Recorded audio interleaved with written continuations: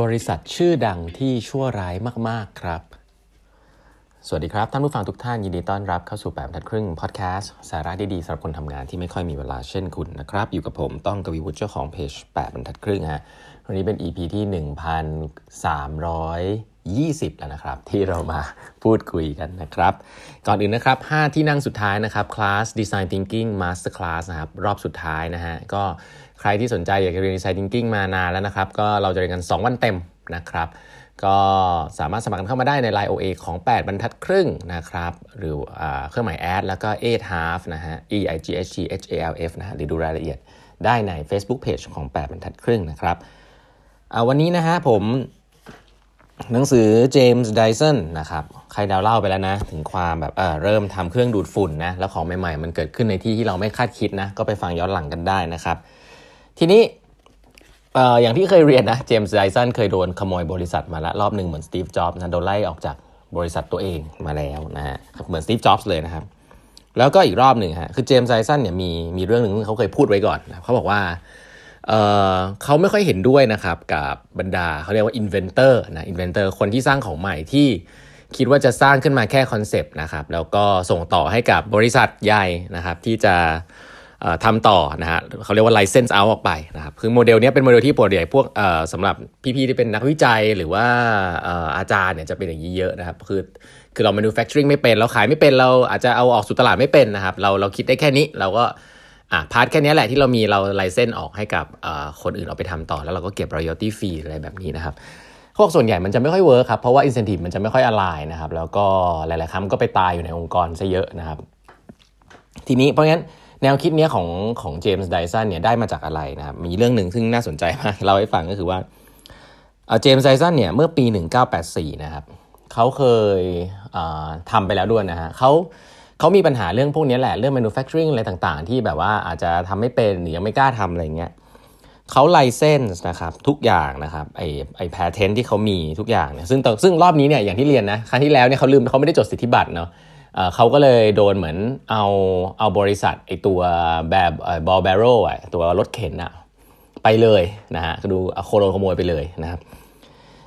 รอบนี้เนี่ยเขาไปจดสิทธิบัตรแล้วนะครับเสร็จปุ๊บแพนจะทำเองทุกอย่างแต่รู้สึกว่ามันค่อนข้างยากก็เลยไลเซนส์นะครับให้กับบริษัท1บริษัทนะครับชื่อว่า Amway นะครับหลายคนน่าจะรู้จักบริษัท Amway นะครับบริษัท Amway เนี่ยบอกว่าไลเซนส์มาให้เขาปุ๊บเนี่ยแล้วเขาบริษัทนี้จะจัดการนะครับไปจ้างบริษัทอื่นในการทำให้นะครับทำให้เกิดเราออกสู่ตลาดให้เพราะว่าเขามีเน็ตเวิร์กเยอะมากนะครับบริษัทชื่อว่า Amway นะครับเขาบอกว่าทำไปสักพักนึงเนี่ยAmway เนี่ยตัดสินใจที่จะ cancel สิ่งนี้นะครับแล้วก็บอกว่าให้ทางเจมส์ไดสันเนี่ยคืนตังค์เขานะฮะเหมือนกับว่ามันมีค่า settle ค่าเงินอะไรเงี้ยก็ Amway ก็บอกว่าไม่ทำละนะฮะไม่ทำละซึ่งเจมส์อย่าลืมนะว่าเจมส์ไดสันเนี่ยให้ทุกอย่างนะให้ทาง manufacturing แล้วก็ Amway เห็นหมดแล้วนะครับแล้ว Amway ก็บอกไม่ทำละนะครับแล้วก็บอกว่าให้ทางเจมส์ไดสันเนี่ยคืนตังค์ในสิ่งต่างๆที่เหมือนอาจจะเคยให้เงินมาอะไรอย่างนี้ก็เจมส์ไดสันก็บอกทำอะไรไม่ได้ครับก็เลยต้องคืนตังค์เนาะสิ่งที่เขาทำต่อคือเจมส์ไดสันก็มุ่งหน้าครับไปคุยกับหลายๆที่นะเขาบอกว่าหลังจากที่กำลังคุยเรื่อง lawsuit กับ Amway อยู่เนี่ยสิ่งที่น่าสนใจก็คือว่าไอตัวเครื่องดูดฝุ่นเนี่ยไปปรากฏอยู่บนปกหลังของนิตยสารหลายๆแห่งครับแล้วกลายว่ามันกลายเป็นโด่งดังขึ้นมาครับคนหนึ่งซึ่ง reach out มาหาแล้วก็บอกว่าจะผลิตให้เนี่ยก็คือบริษัทญี่ปุ่นนะบริษัทชื่อ Apex นะบริษัทญี่ปุ่นซึ่งเจมส์ไดสันก็บินไปที่ญี่ปุ่นเลยนะครับไปคุยแล้วพบว่าโอ้โหญี่ปุ่นนี่เป็นประเทศที่ passionate กับเทคโนโลยีมากนะครับไม่เหมือนกับที่อังกฤษเลยนะครับก็ตกลงดีลกันนู่นนี่นั่นตั้งชื่อรุ่นว่า G-Force นะซึ่งก็เป็นชื่อที่เขาเรียกปัจจุบันก็ยังมีการใช้กันอยู่นะครับของเครื่องดูดฝุ่นรุ่นนี้นะครับแล้วก็โด่งดังจนถึงกระทั่งคนของฝั่งประเทศอเมริกานะครับก็มีความสนใจนะฮะแล้วก็มาพูดคุยนะครับ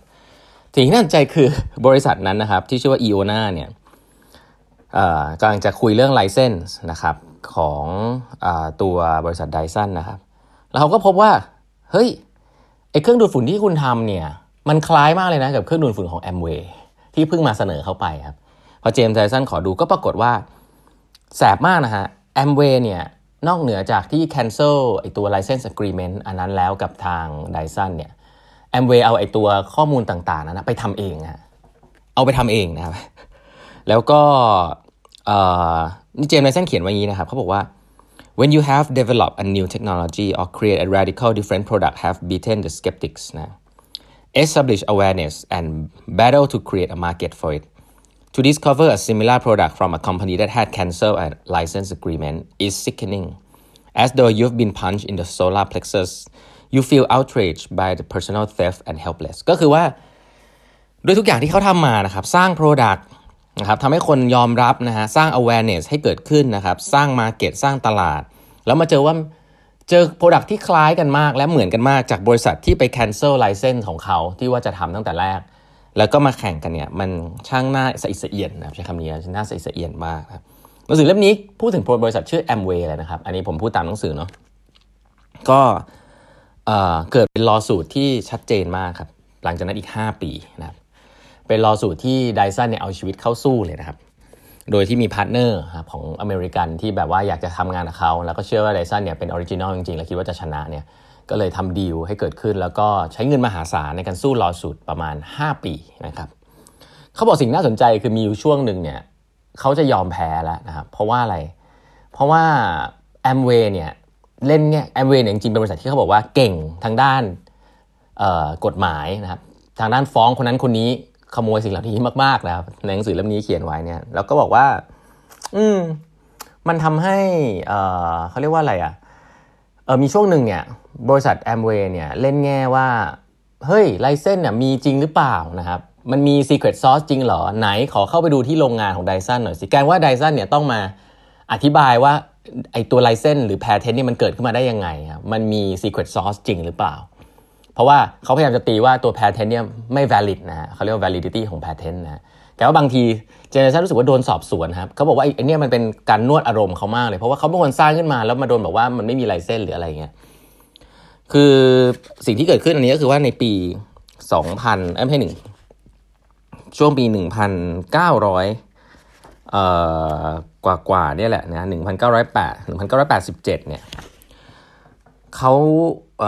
ไฟท์ลอสูตรอันนี้นานมากครับ5ปีนะครับจนกระทั่งเขาบอกว่า